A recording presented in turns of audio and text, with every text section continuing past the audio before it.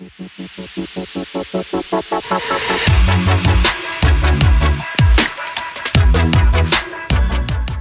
welcome Matthew Price to the show. Welcome, Matthew. Hello, thank you very much for having me. So, Matthew, what are you here to talk to us about today? Okay, so since 2007, I've been doing historical walks for the LGBT community. And I've just been doing them on a voluntary basis. And yeah, I just come here to talk about what I do, just in case anyone's interested in coming along. How long have you been doing these tours for? So it's 2007, so it's 13 years ago now. Oh, wow. So a very long time ago now. So I've been doing 2 a year. So when you say a historical walking tour, like, is it like, when you go around, like the London Tower Bridge or the Underground? What am I thinking of?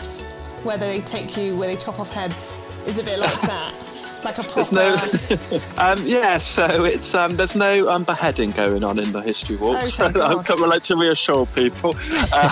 So basically the premise behind them is I just sort of show a group of people around Bristol, talk about the history of an area. So they can cover, I do different themes each time. So I tend to do like a general theme, like theatre, crime or English Civil War, or an area of Bristol, so Bedminster, like the Downs or Old Market Street, or an era like Saxon, Victorian or medieval.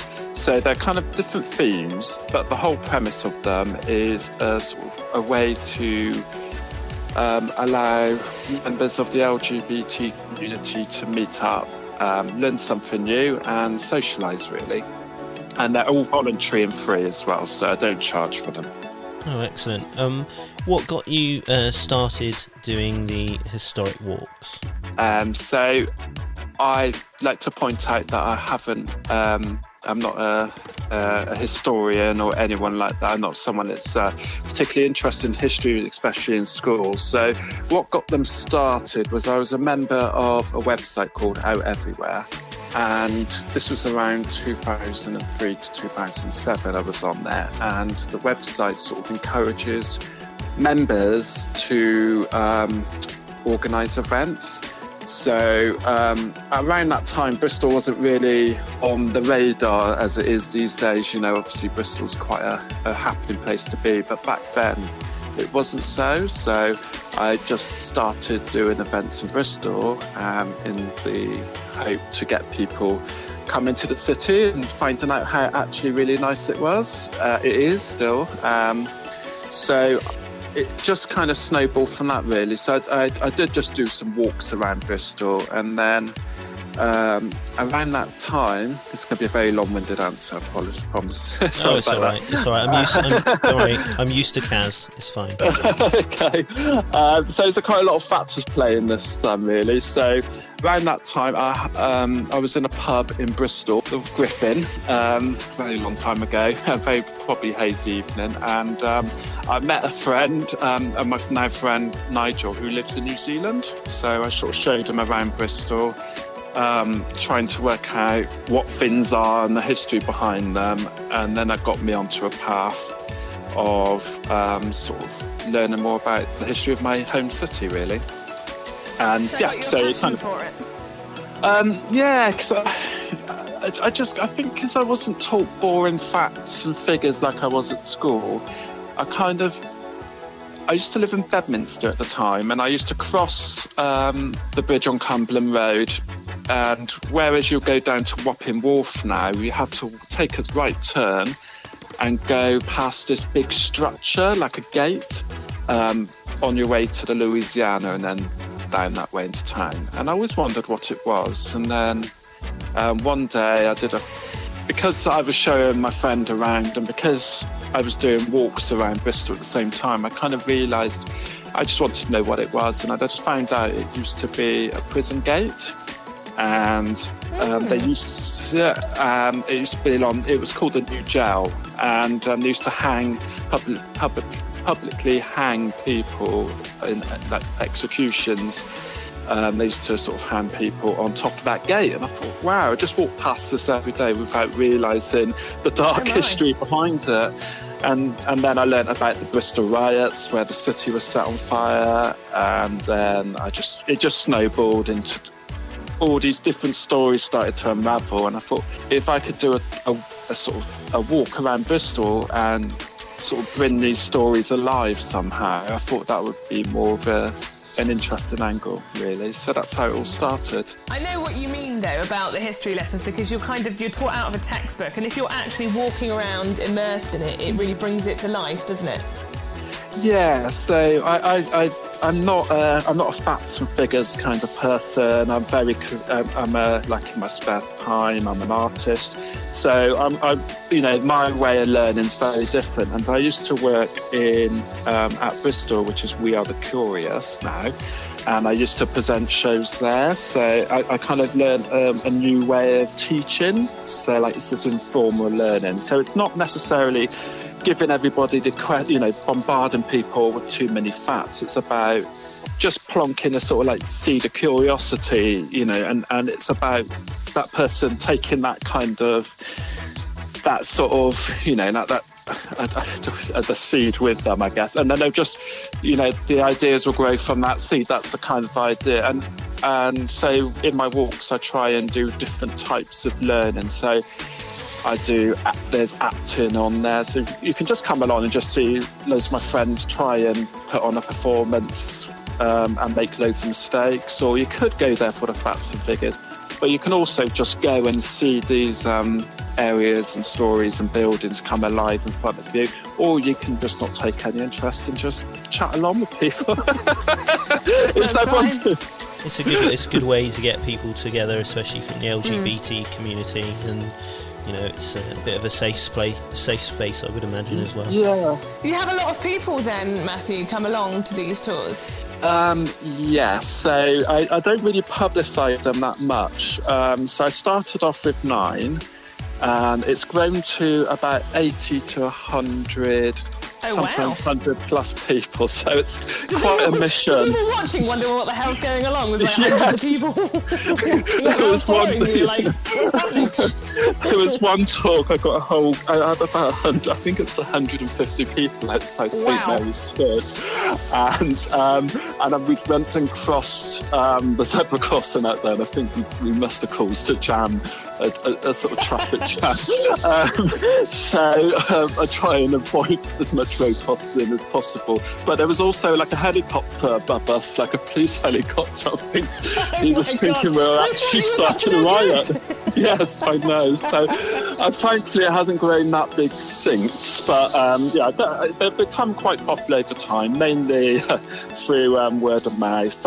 And I kind of like something to sort. I think one advice I'll give to anybody that's sort of doing something like this is, just don't think big straight away. Numbers will grow, and when I had my first 9 people, I was so happy that 9 people made the effort to come there. And it's so nice and rewarding to see people bring their friends along, their mums, dads, their dogs, and it's also nice to see a more diverse crowd grow over time as well, which is fantastic, which is the aim, really. Matthew, do you want to talk about how you do like a different theme each time and you dress up? Because I thought that was really interesting. So I'm doing a different theme each time, which is really why I do 2 walks a year. There's a lot of effort that goes behind it. So I have to, because I haven't, my knowledge of Bristol's sort of developed over time, and with one walk I would think, I just touched on that subject, that might be something to expand on to the next one. So for me, it keeps my interest going, and if I did the same walk every time, I think I'd get very bored, and that would then translate to the audience, I reckon. So I kind of get and through the feedback I've had, so one advice also I'd have to anyone doing something like this is always have your friends there to sort of tell you what went right and what went wrong. And I just found that people were more engaged with the acting, the the more the sort of, so I've incorporates things like the Vogue rap, or I've done all sorts of done some really random stuff, but the whole idea is just to bring some of the facts and make it more memorable for certain people. So yeah, so I get costumes every time. We kind of just spend one evening with a rehearsal with friends with lots and lots of wine, and then the next day we just play these plays. But yeah, so that's the whole idea of them, and it gives people an incentive to go to the next one. So what different themes have you done so far then? So I've done 24 walks so far.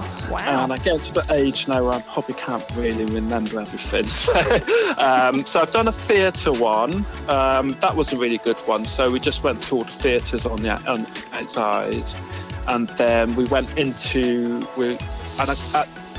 I was at the stage where I had enough people I could fit into a theatre. So we did a backstage tour of the Old Vic, which they kindly did us to do. But I've done World War history, so the Bristol Blitz. I've done like Saxons, so Bristol started in the Saxon times and around 10. What did you wear for the Saxons? Like a peasant uniform or like outfit rather? I wore a helmet and like Jon Snow cloak. So yeah, I don't always dress up, but for that one I did dress up. But yeah, so I do areas as well. So I've done like Bedminster. So I covered one of my favourite stories in Bristol history, which is Princess Caribou. We ended up going around all the different areas of Bedminster and talking about history. I've done Old Market, so that was going around talking about all sorts of different aspects of that area. I've done the English Civil War. The list goes on really. Done Plaques, Harbourside. There's so much history in Bristol. I had no idea, so that's been really interesting. So what's the structure of the day, Matthew? Okay, so we usually start about lunchtime, about 12 o'clock. I have like a starting point, which I mention on the Facebook event, so everyone turns up. I give everyone like a visual guide, so that usually might have a competition if I'm feeling very generous on that particular walk, but it's the idea of it. It's one Bristol Blue Glass, a ticket on the SS Great Britain.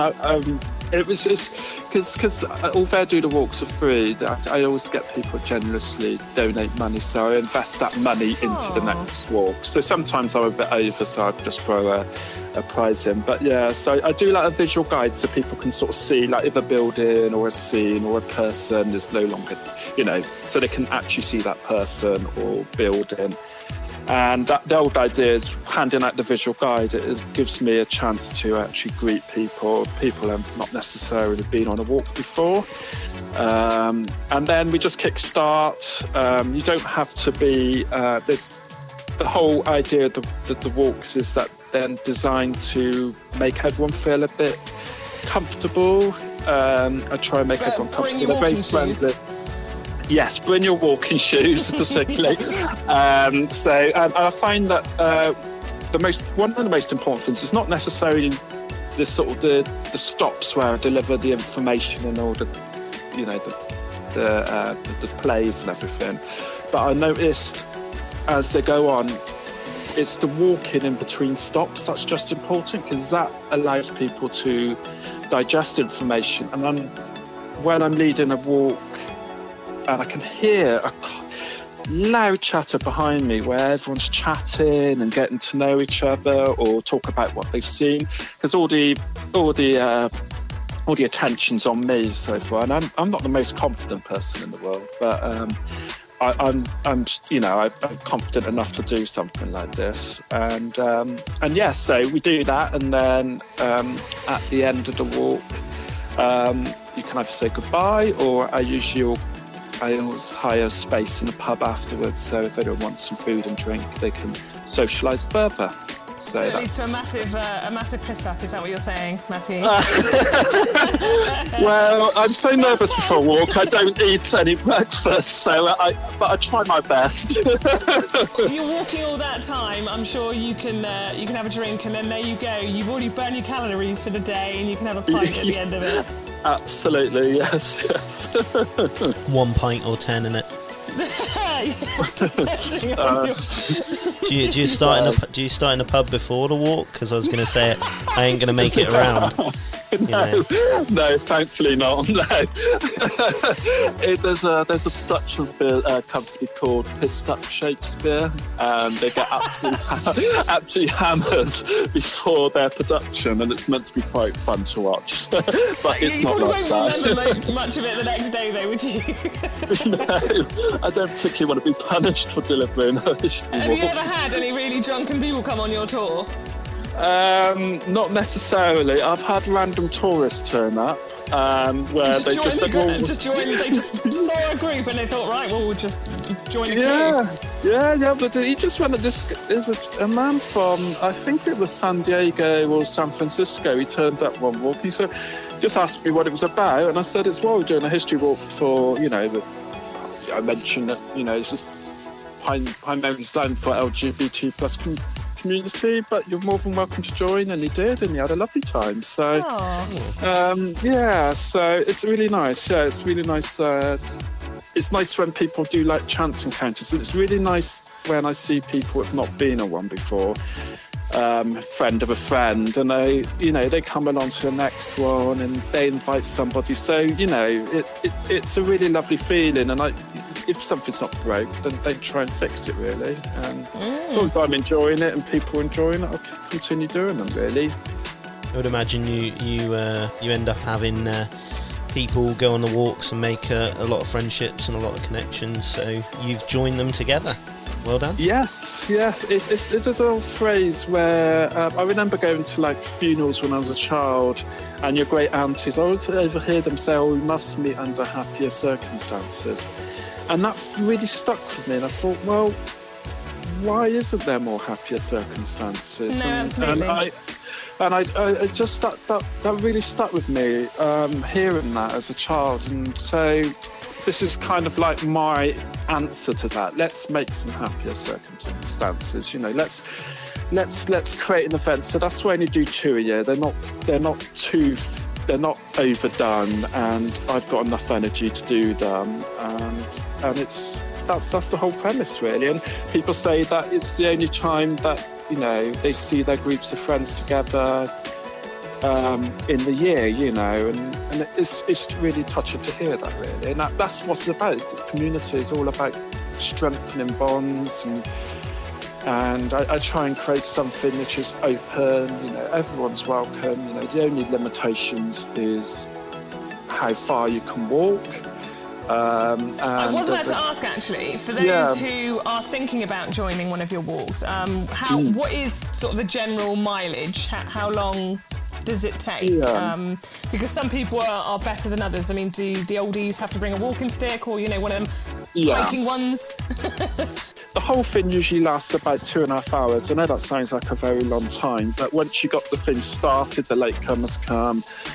So, I try and sort of stop where there's seating and stuff like that. But yeah, if your general fitness is okay, then great. I think that's worth, or you can just try and come along and, I'll do my best, and if you find it's too much of a struggle, then I won't be offended if you can't do the whole thing. But it's generally about, it's just usually around the centre of Bristol, but I can't really estimate, but it's about 45 minutes walking time. You've got to imagine that's like 80 to 100 people walking in a way. So, but it's not like speed walking. Yeah. People could bring, one of them little hiking backpacks with a little chair on the back, and then whenever you stop, just sit and admire the view and listen to you chat on their little chair. Yeah, they can do. Yeah, someone does actually do that. But yeah, I kind of So it's not highbrow. It's not like academic. It's basically it's a lot of fun. You know, I like to think it's not the walks don't take themselves too seriously, and I hope people. But you know, they're peppered with lots of information and stuff. So it's, you know, if you just take one fact away from the walk, then great. You know, but the main thing is the experience. And I got a regular attendee called Andrew, and he usually brings a BSL interpreter with him. So if he does that, I'll advertise the fact that there's a BSL interpreter, and it's great that, you know, members of the deaf community can join along sometimes too. So yeah, that's what it's all about really for me. Excellent. And when is your next event planned for? Yeah, good question. So my last history walk was meant to be April. So the first Saturday of every April and September. Unfortunately, due to the pandemic, I've had to stop the history walks for the time being. So I was planning for April next year, but that might look very unlikely. So hopefully the first September of next year. But I do have a Facebook page where people can just join. Everyone's welcome to join in. And that's where I kind of announce the next event. And if you go on Facebook and search Matthew's Historical Walks of Bristol, you'll find it's like a rainbow coloured sort of one of those pride colour filters over a historic map of Bristol. So join there. But if you're not on Facebook but would like, or if you have any more questions or answers, then just feel free to email me with 2 T's, matthewpriceartist@gmail.com. I'm very happy to answer any queries or notify anyone that way if they're not on Facebook. Brilliant. Ideal. Thank you very much for joining us, and I guess it brings us to that time where you get to challenge me now at my quick fire quiz. You can check out The Chris and Cass Show by visiting thechrisandcassshow.co.uk.